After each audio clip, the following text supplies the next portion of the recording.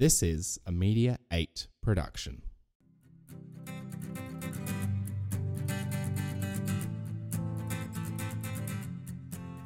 The I, the being that you think you are, that's witnessing or listening to this podcast, what is actually hearing that, the awareness, the consciousness, actually be perceived by something else? And if it can, then can that be perceived? And so on and so forth. And what happens is a startling realisation that there's just a pure sense of awareness of being that lies at the base or the background of everything that happens in your life. And when you learn to breathe into that and connect with that and identify with that, then the drama of your life loses all its pressure, loses all its angst. The world is full of amazing people, and once a week I get the opportunity to interview one of them. My name is Brett McCallum, and this is Awesome Human.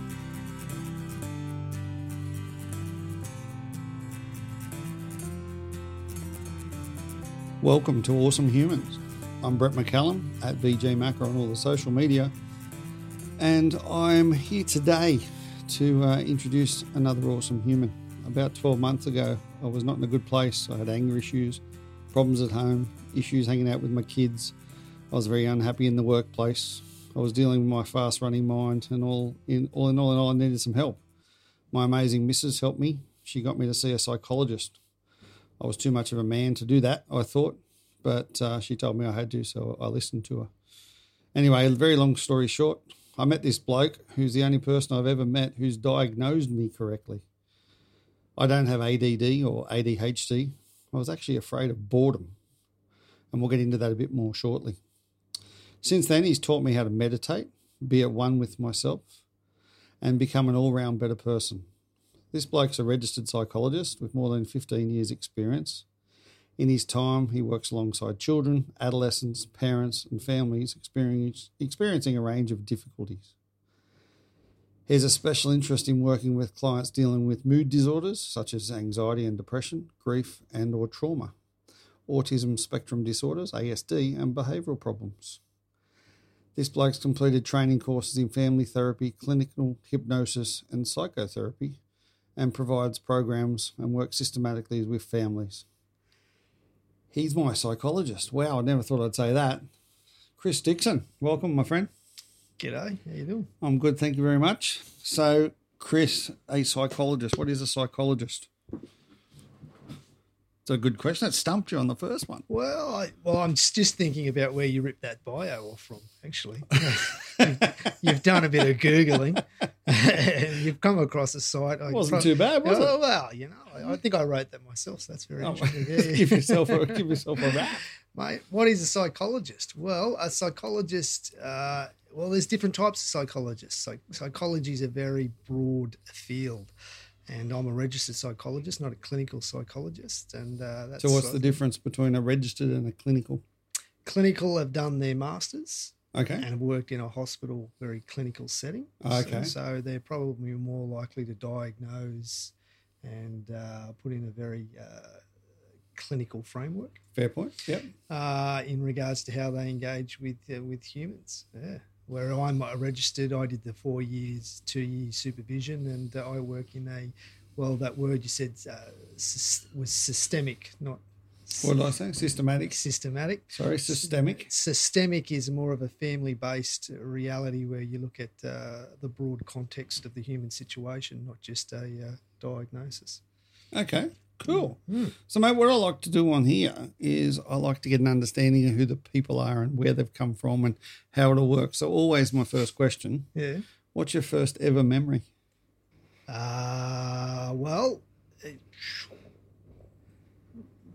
This lifetime. This lifetime, yeah. Okay. This lifetime. I've got a very early memories of, one of my first memories is my decision at about 9 months to try and walk. 9 months? You remember that? Yeah. Do you think you remember that, or you've tapped into that later in life? Don't know. Well, it's a memory. There we go. This is going to be a really interesting podcast. Yeah, that's unusual. Most people don't tend to have memories before 4. But again, ASD people can have very fixed sense of memory that goes back a little bit earlier, you find. Okay. Yeah. So you mentioned in this lifetime. I did. So what previous life do you remember? Through my meditative practice and hypnosis and a whole range of other processes, you have certain memories that feel like memories that can't be placed in this particular lifetime. So it's an interesting one, though. And is there one that you can tell us about? Or not really? That's up to you. Well, no, you can ask away. It's not necessarily a very psychological framework, but again, okay. It's a broader framework. There was one memory that I'll share. I was doing hypnosis with a client, and that client had gone in and out of home hypnosis a few times and had formed connection with certain higher sense of himself. And one moment he was telling a story about himself, and then he says, "Wait a minute! I'm hearing a voice that," and told me a story about myself being on a boat in a 17th century kind of ship where we were working with the dying in a war. So we were healing, and I had a particular role, but why that was such a startling moment for me is because I remember being about 6 years old, and I had this memory of the smell of death. Wow. On this boat. Yeah. And it just wafted over me, this stench, and I kind of remembered this scene, and it felt really weird, and I'd never said anything to anybody. Never spoke about it. And then 30 years later, this guy's, reinforcing that memory through his own psychic exploration, which amazing. Was just a strange experience to have. So was that many, many years later? Well, I was 6 when I remembered it, and when he told me that, I was late 30s. Oh wow, that's amazing. It's bizarre. It is bizarre. So, deja vu, is that a similar sense? Like people call it deja vu. I don't know if it's a real thing or not, but when you think you've been somewhere or you remember something or something along those lines, is that a similar sort of state? Do you believe? I think it's a very interesting experience, and it's kind of the feeling that you're reliving a moment that you're already aware of on some level. Yeah. So you kind of feel like you've been there before doing the same thing. Yeah, it happens to people all the time. Some people think it's a bit of a cognitive reset of the mind, but for me, it relates to some of these more higher plane psychic experiences. And it's interesting you say higher plane because when I first walked in the door, I'm sure you see a lot of people like me in that sort of business entrepreneurial. You're a very unique human being. I am a very unique human being. But the thing is, I don't believe in God. I don't believe in spirits. I don't believe in any of that sort of stuff. But actually I do. Yeah. I'll rephrase that because after many, many discussions with yourself we've had in regards to what is things, and your comment back to me a lot is, well, what is that? And you sit there and think about it. And I find it really interesting when I go home from a session and my wife says, "What did you talk about?" And it's like, I actually don't know. I do know, but I don't know. It's like because you go into whether it's a meditative state or whether it's a hypnotic state or whatever it is, it sort of, I feel that there's an energy that when you walk in this room, and I know you've mentioned to me a number of times when I walk in the room, wow, you're buzzing up here and or you're buzzing down there. And I just find, do you find that with a lot of other clients, or how does that work? Is everyone the same?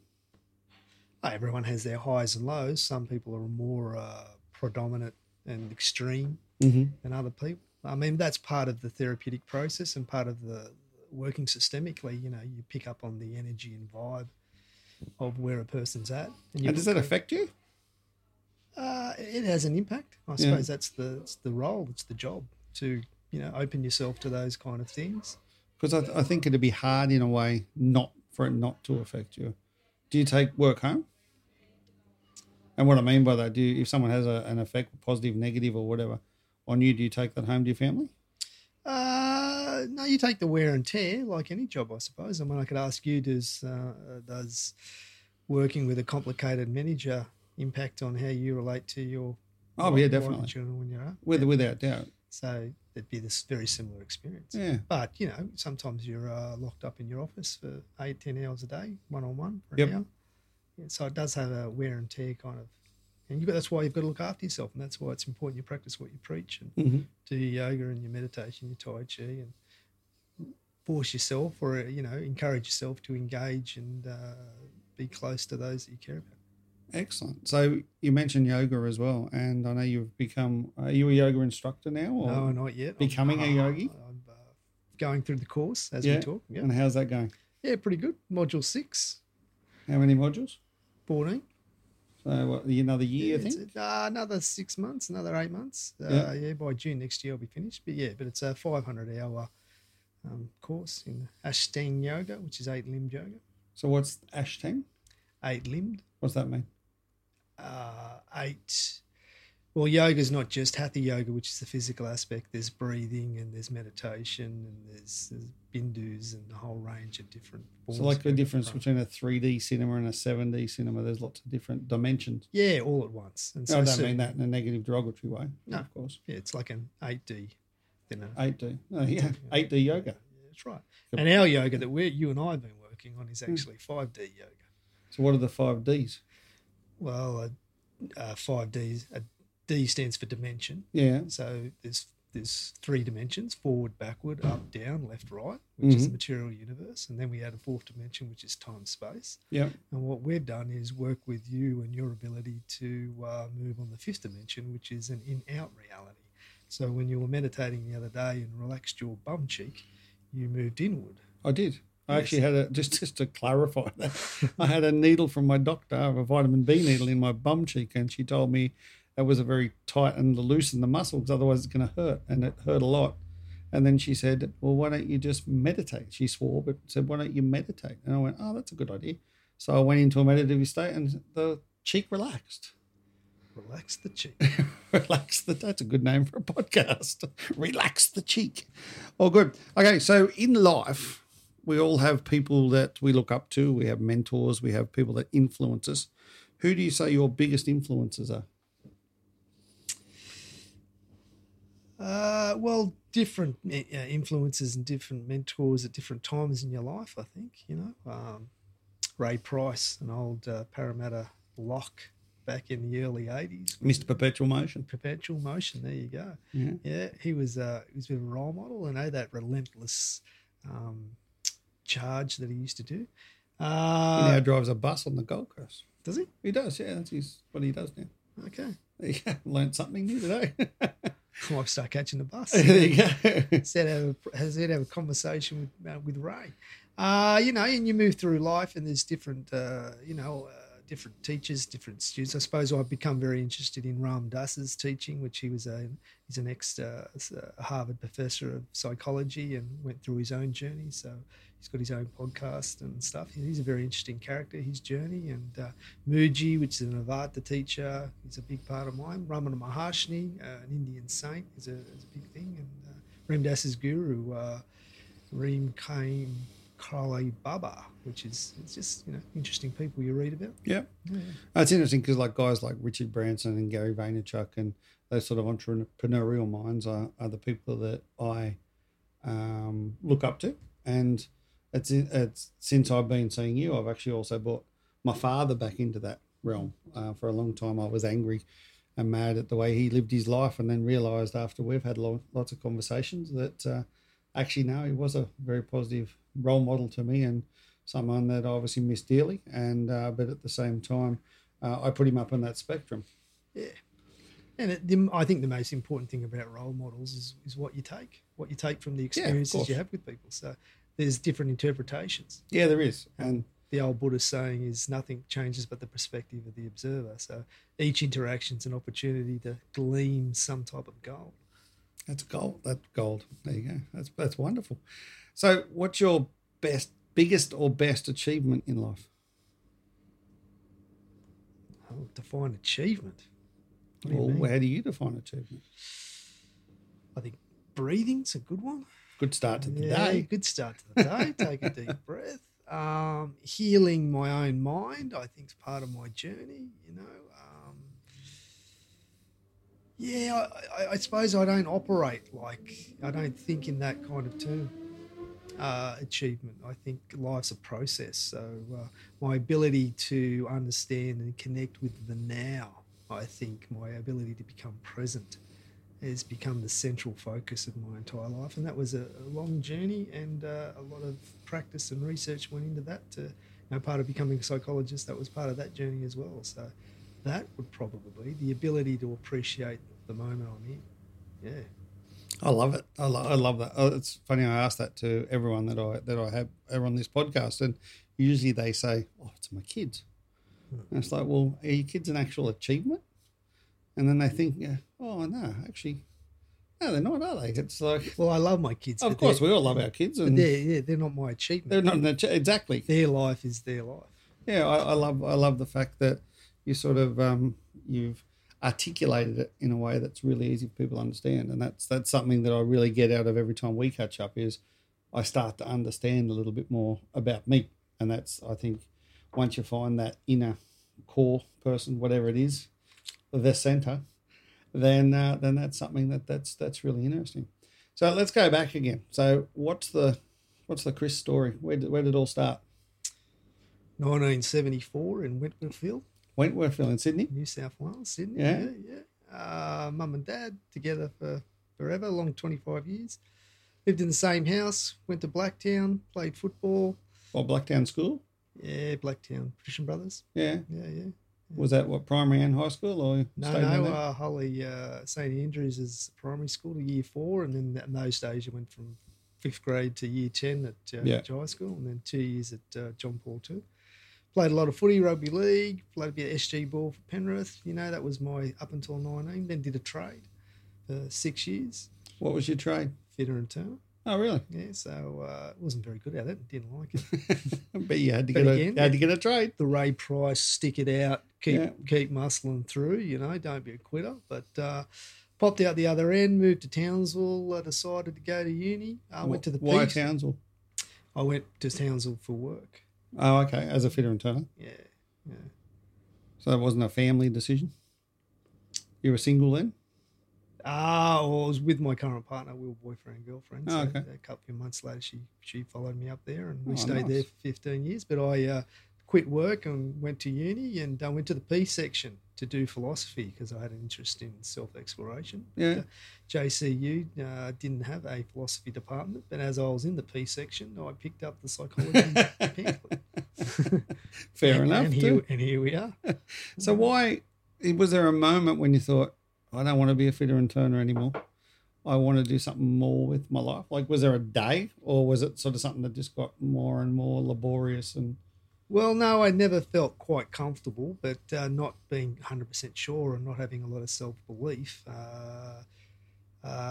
didn't really know what I wanted to do. But I can tell you the moment where I sealed my fate.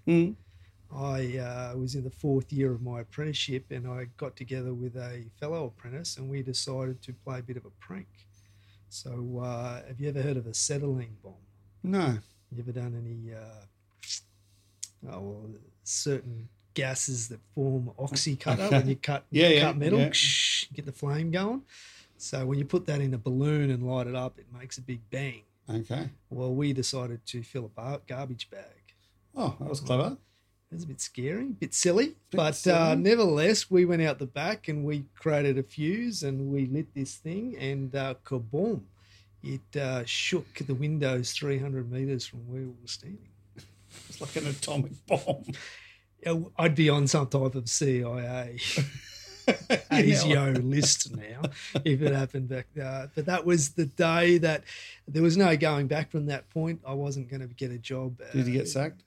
Yes. I didn't get Walked sacked. immediately. I was escorted from the premises. So did you finish your apprenticeship? Finished my apprenticeship. Yeah, it was all kind of wrapping up then. So it was the last few weeks, and what are they going to do? We were kind of getting moved on anyway. So, but nevertheless, that made it very complicated for me to imagine that being my future. And it was a moment where I kind of did something out of the ordinary. It's not my standard cup of tea type of thing. But You went out with a bang. Went out with the bang. Literally. Yeah, it's a funny story in my family. Wow.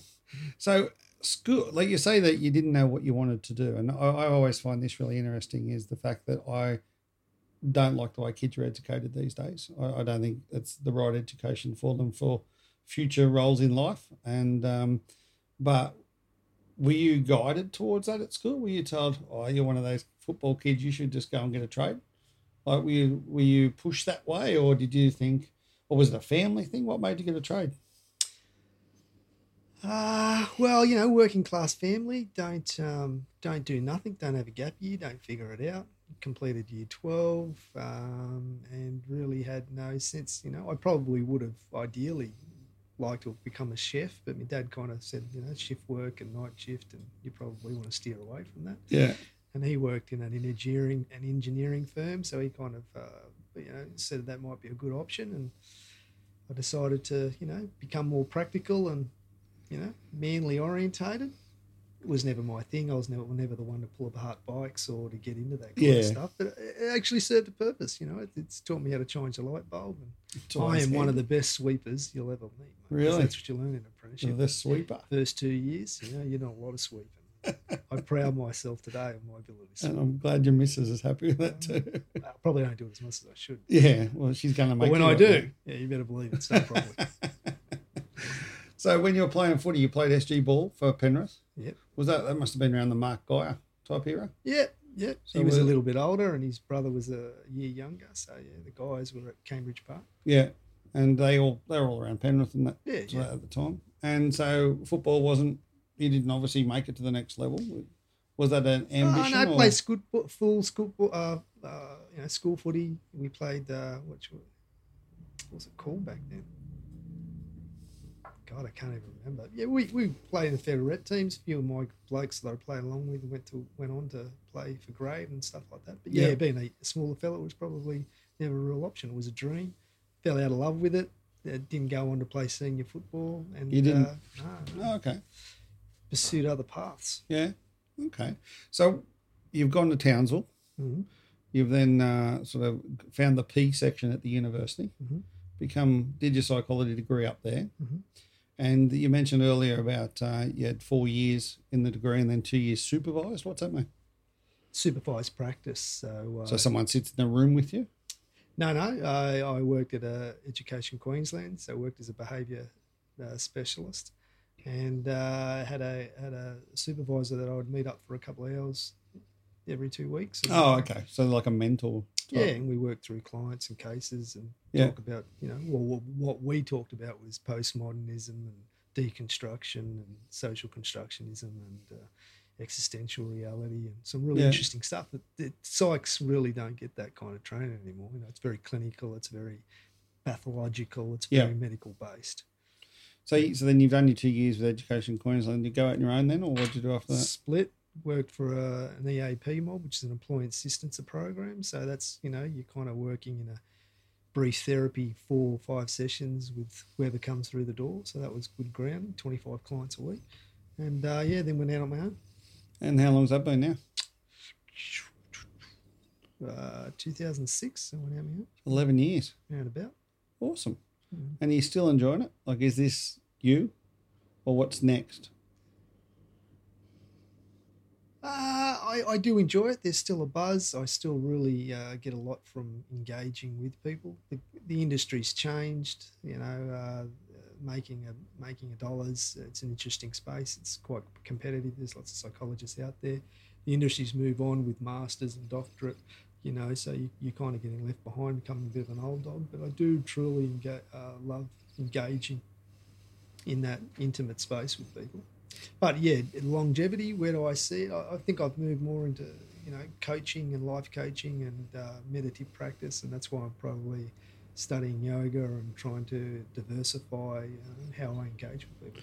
So with those decisions, like the yoga and all that sort of stuff, are they decisions to make you a better you, or are they decisions to help your career path? I see those things as one and the same. Okay, that's good. That's good, because one of the things that we've discussed on our previously is that the entrepreneurial mind, There's a lot of The entrepreneurial spirit. Spirit? We can go spirit. That's fine. Just, throwing it out there. You asked me what psychology was. And Yep. The definition originally was the study of the spirit. Really? So what is the spirit? But then it developed into the study of the mind. And exactly that transition is what psychology's gone on with. So what is spirit? What is the spirit? Wow, what makes you you? Is it your brain? Is it your mind? Or is it your being? It's an interesting And there is no answer to that. philosophical question. Well, there's no right or wrong, but Yeah. psychology today takes a particular orientation. So psychology today, what they're taught in university and that sort of stuff, is that different to psychology that you learnt? As you say, it's a lot more Well, you have to in look, the box You have type to look stuff. through the history, and we've moved from behavioralisms to Gestalt theory to humanism to CBT, cognitive behavioral therapy, but it's become very much pathologized in as much as even to come see a psychologist now, you get a mental health plan, which is you go see your GP, which you get a diagnosis, and then that's followed through under a medical model. Mm-hmm. Okay, and so that's the change that's occurred. That's only really occurred in the last 10 years, but it's become mainstream, and that's how people think about it. And I think it's also changed a lot. In the old days, blokes wouldn't go and see people that fuck with their heads, whether it's psychologists, psychiatrists, or whatever. They just dealt with their issues. I think over the last, 4 or 5 years, maybe longer, it's been... or they drunk, or they... Yeah, exactly. Or they turned their steering wheel into a pack of chips. They did, yeah. And I can explain that later on. But no, it's true. They did other things.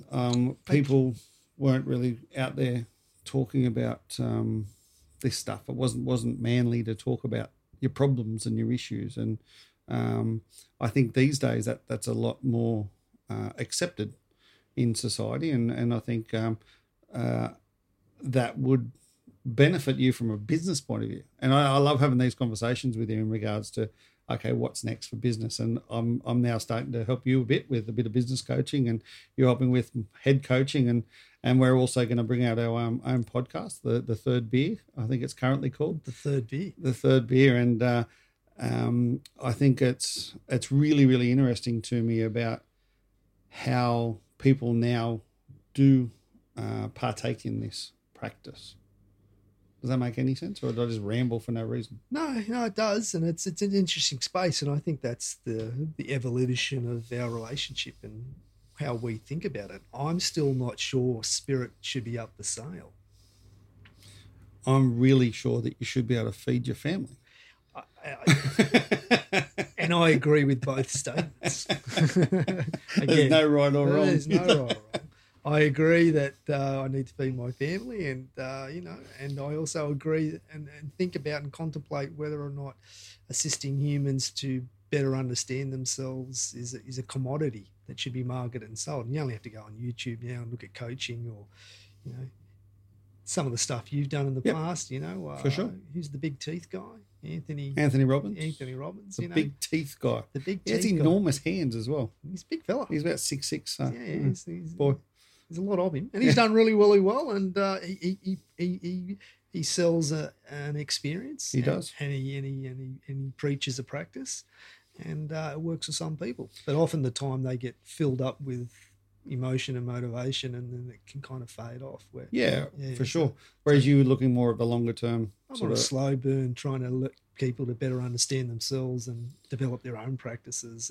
Which is a harder thing to sell. Oh, without doubt, it's it is a much harder thing to sell. Because you can't say this works, do this, and you will make $1 million. You've got to say, let's find out what would work for you, and how you might make $1 million. If at the end of this process you still want to make $1 million. And that's one of the most annoying things about you, really, is the fact that every time you say something, you then fill it up with another question, and the question you sit there and have to contemplate. Well, that's called Socrates dialogue.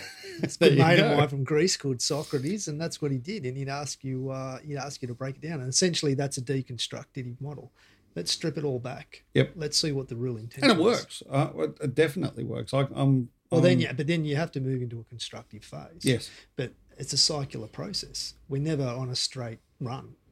Yeah, it's always got ups and downs. It's got ups and downs, and we tinker around, we get improvements, and then we fall back to old patterns, and we just keep tinkering and keep moving forward. I mean, that's the real art form. There isn't a 5-step path to success. No.